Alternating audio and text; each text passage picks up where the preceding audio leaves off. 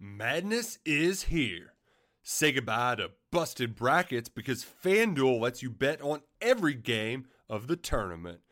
Whether you're betting on a big upset or a one seed, it's time to go dancing on America's #1 sportsbook. Right now, new customers get $200 in bonus bets if your first $5 bet wins on FanDuel. That's $200 to use on point spreads, money lines. You can even pick who's going to win it all. Just visit FanDuel.com/on3 and bet on college hoops until they cut down the nets.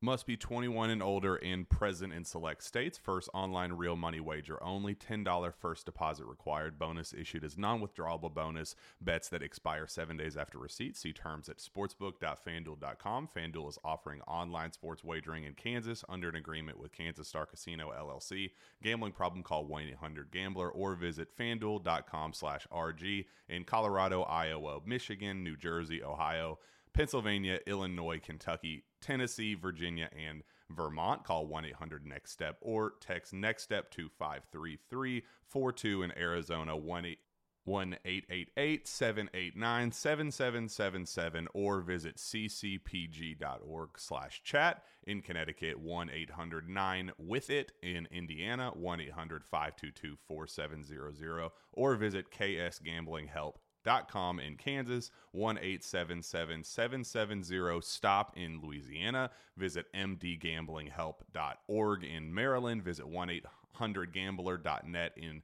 West Virginia or call 1-800-522-4700 in Wyoming. Hope is here. Visit gamblinghelplinema.org or call 800-327-5050 for 24/7 support in Massachusetts or call 1-877-8-HOPE NY or text HOPE NY in New York.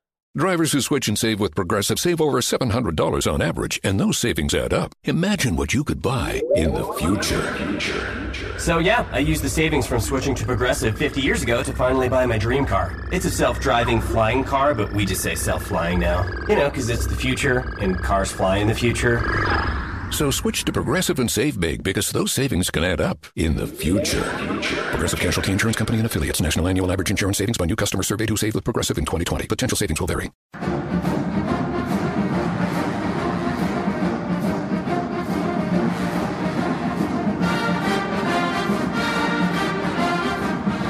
Hello again, everybody, and welcome into Gamecock Central Radio. Season's greetings. Happy holidays. Emerson Phillips with Gamecock Central columnist Scott Davis. Scott, Merry Christmas. How was Santa? Was Santa good to you? Merry Christmas to you, Emerson. Merry Christmas to Gamecock Nation, and Happy New Year coming up. I had a great holiday. Santa was very kind to me as always, so I was pretty happy with my gifts, and I hope everybody else was too. And I celebrated by eating about 15 pounds of Christmas food yesterday. Give us an idea. Tell us one thing you got, Scott. Was it all socks and sweaters, or did you get something really good? I did get some clothes, which I was very excited about getting and needed. Got some gift certificates to restaurants and things like that, so I will be looking stylish while I'm eating good food, so that's always good. Scott's new column is up on Gamecock Central. We invite you to check it out. Scott's a Gamecock alum, and he's a lifetime Gamecock fan. He brings us a fan's perspective each week, and the headline of his column this week is a Gamecocks New Year's Resolutions. So, Scott, Christmas is over now, and we're about ready to turn our attention to New Year's Eve and the bowl season and all that, and the start of a new year here. And that means it's time for the time-honored tradition for many of us of making promises that we know we're never going to keep in the new year. Exactly. That's what this time of year is really good for. And I started thinking about whether I wanted to make New Year's resolutions or not this year. And I realized that there's very little reason for me to do so because I'm probably not going to make good on any of them. So I decided instead to think about how I could approach following the Gamecocks in 2018 and beyond, and what I might do differently in the future. And so that was the genesis of what I started when I began the column. And I think some of these I may actually be able to keep. We'll see. Scott, you said it's not very likely that you're going to start going to the gym on a regular basis in 2018, something you might want to do or like to do or need to do, but that's probably not going to happen. So you propose a revolution in 2018. Tell us about it. Yeah, I did. I think the main thing I would stress in reading this column is that I'm talking specifically about me and how I want to maybe make some changes with how I follow watching the Gamecocks.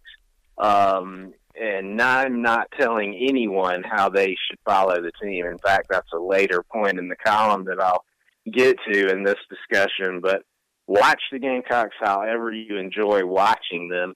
But for me, there are a couple of things that I think I could do differently, starting with maybe staying as far away from social media as I can on two fronts. One, I found myself getting into this arms race of sorts to try to be, one of the funnier people who writes about South Carolina and making sure that I always had a quote-unquote witty tweet ready regardless of whatever was happening in a football game or basketball game. And I'm not sure that really needs to be the best use of my time. I just need to watch the games and respond accordingly to what happens. And the second part of that is probably need to stay away from social media in the heat of the moment, especially after a bad loss.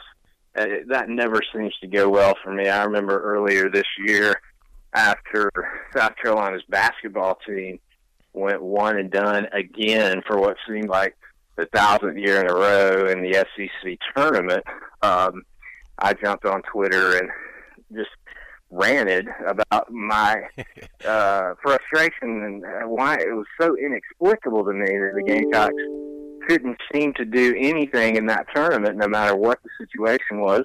And, of course, they responded by making the Final Four immediately after that and rendering those tweets completely ridiculous, which I was very happy for them to become. So maybe I just need to take an hour or two after a game to figure out exactly what my thoughts are. So Scott has resolved to step away from the phone and the computer more in 2018, stay off of social media and less knee-jerk reactions to what's going on with the Gamecocks, and you're going to pay more attention to what the Gamecocks have got going on the fields and courts this coming up year. Exactly. I think, for me, I just think it will enhance my enjoyment of the games. I don't need to be thinking about what I'm going to say on Twitter when I'm watching a game. I just need to watch the game, and then we'll go from there. So that's going to be something I take a shot at doing in the coming months. Scott, one other thing that you'd like to see less of in 2018 is fans telling other fans the right or wrong way to conduct themselves.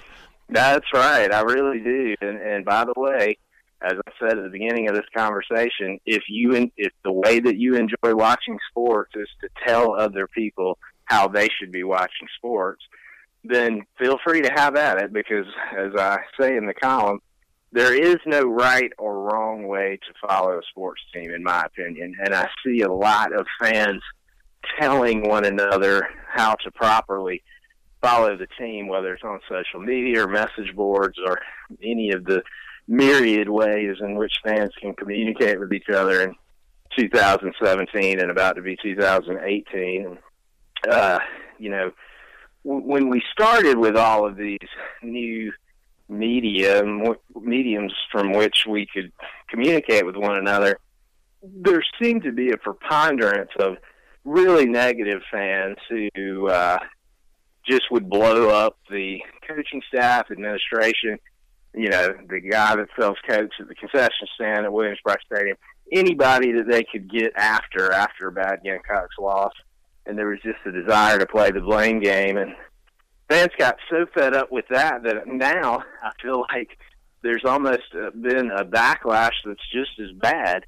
You can't, it seems like, state any opinion that's not 100% positive on a social media outlet like Twitter or a message board without getting completely blown up by what I called in the column the positivity enforcers.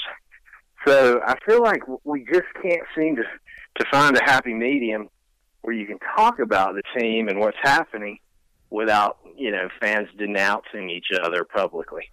Scott Davis's new column is up on Gamecock Central right now, and the headline is the Gamecocks' New Year's resolutions.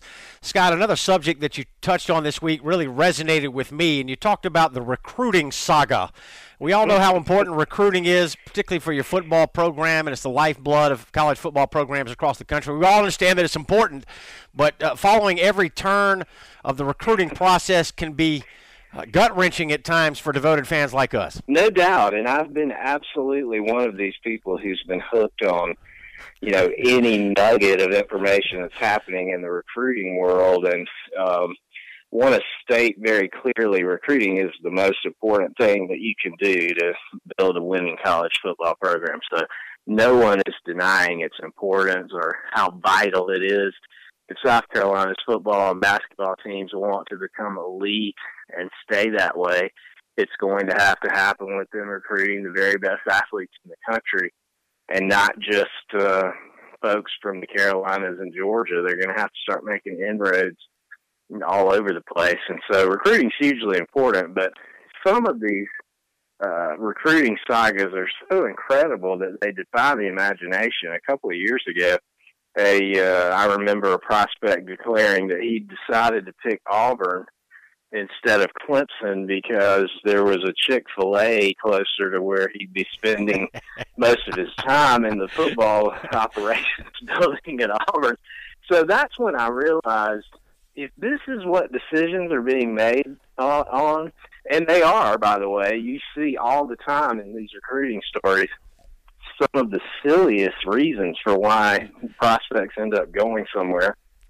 And then I have no control over what's happening, and I don't need to be fretting and, sitting around looking at social media or message boards to see if a guy enjoyed his visit, because I have nothing to do with his desire to go to a particular place, and so I just need to step away from it. Scott, I could tell you exactly when I decided to dial back my interest in college football recruiting, particularly for the Gamecocks. It was a specific player, in fact, that I was really hoping, this was 10 years ago or so, that I was really hoping the Gamecocks would sign. I'm not going to tell you who it is.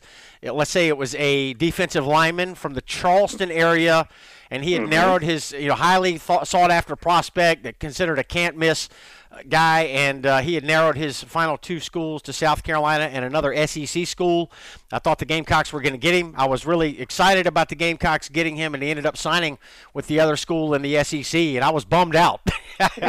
So I decided at that point that I'm no longer going to get caught up in the everyday process of the recruiting process, and I was going to wait until the signing list was official and then take a look at who the Gamecocks had and go from there. And it's made my mental health a lot better.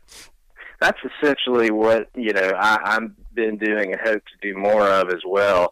Find out who signed on signing day, see what their credentials are, what coaches and analysts are saying about them, and determine whether you think the Gamecocks pulled in a worthy class. But agonizing over how somebody's visit went in July, when months still remain on the calendar before a prospect can sign. And to be honest, I'm not breaking any news here. I think this has been obvious for a while, but so many of these kids really enjoy the recruiting process. They enjoy the attention that they get. They love passing out feelers and hints and clues to get the fan bases in a whirlwind, trying to figure out what they're saying and what it all means about where they're going. And the bottom line is, we just don't really know how any of these kids are going to pan out. I think the goal in recruiting, people talk a lot about whether stars matter from sites like ours and the Rivals Network. They do matter, it appears. The teams with more 4- and 5-star players typically are the ones playing for the national championship. So I think they matter, but I think that, the way I want to approach it is to look on signing day and see what the Gamecocks have compiled, and then determine whether I think the program is heading in the right direction, rather than fretting, in September about whether a guy liked the music that the DJ played, when he went to Williams-Brice Stadium. Bottom line here, Scott, the message in your column this week is just to encourage fans to be better fans in 2018, yourself included. And bottom line is that folks need to remember that these are just games and show up for the tickets that you paid for. If you got football tickets, that is a good one, and I should have put that in there. Fortunately, if I have tickets, I'm going to the game. I'm not a guy that gets tickets and then sits on them. So, but yeah, that's another one. I think that as we've seen with the basketball attendance this season, which has been remarked upon, quite a bit. And I absolutely, if you got tickets, try to get to the game. And if you can't, try to get them to somebody who can. But at the end of the day, I just hope fans just try to enjoy these things and not put as much emphasis on everything that happens over the course of the season. And I've certainly been guilty of doing it and will be again. But it's a good reminder for me to try to take this stuff a little less seriously. Scott Davis, our columnist here on Gamecock Central. His new column is up. We hope you'll read it. Gamecock's New Year's resolutions. You can reach Scott on Twitter at SCDOnFire, but Scott may not be on Twitter as much in 2018. Scott, thanks very much. Thank you, Emerson. Happy holidays to everybody. Likewise. That's my man, Scott Davis, and I'm Emerson Phillips, and this is Gamecock Central Radio. Thanks for joining us.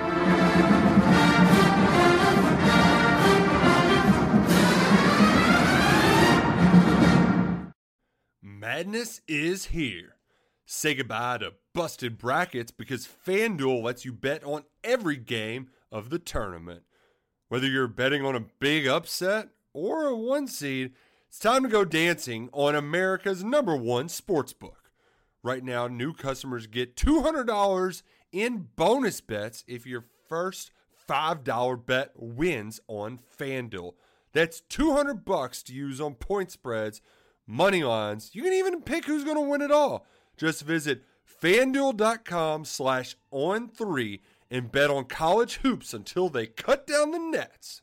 Must be 21 and older and present in select states. First online real money wager only. $10 first deposit required. Bonus issued as non-withdrawable bonus. Bets that expire 7 days after receipt. See terms at sportsbook.fanduel.com. FanDuel is offering online sports wagering in Kansas under an agreement with Kansas Star Casino, LLC. Gambling problem? Call 1-800-GAMBLER or visit fanduel.com/RG in Colorado, Iowa, Michigan, New Jersey, Ohio, Pennsylvania, Illinois, Kentucky, Tennessee, Virginia, and Vermont. Call 1-800-NEXT-STEP or text NEXT-STEP to 53342 in Arizona, 1-888-789-7777 or visit ccpg.org/chat. In Connecticut, 1-800-9-WITH-IT. In Indiana, 1-800-522-4700 or visit ksgamblinghelp.com. In Kansas, 1-877-770-STOP in Louisiana. Visit mdgamblinghelp.org in Maryland. Visit 1-800-gambler.net in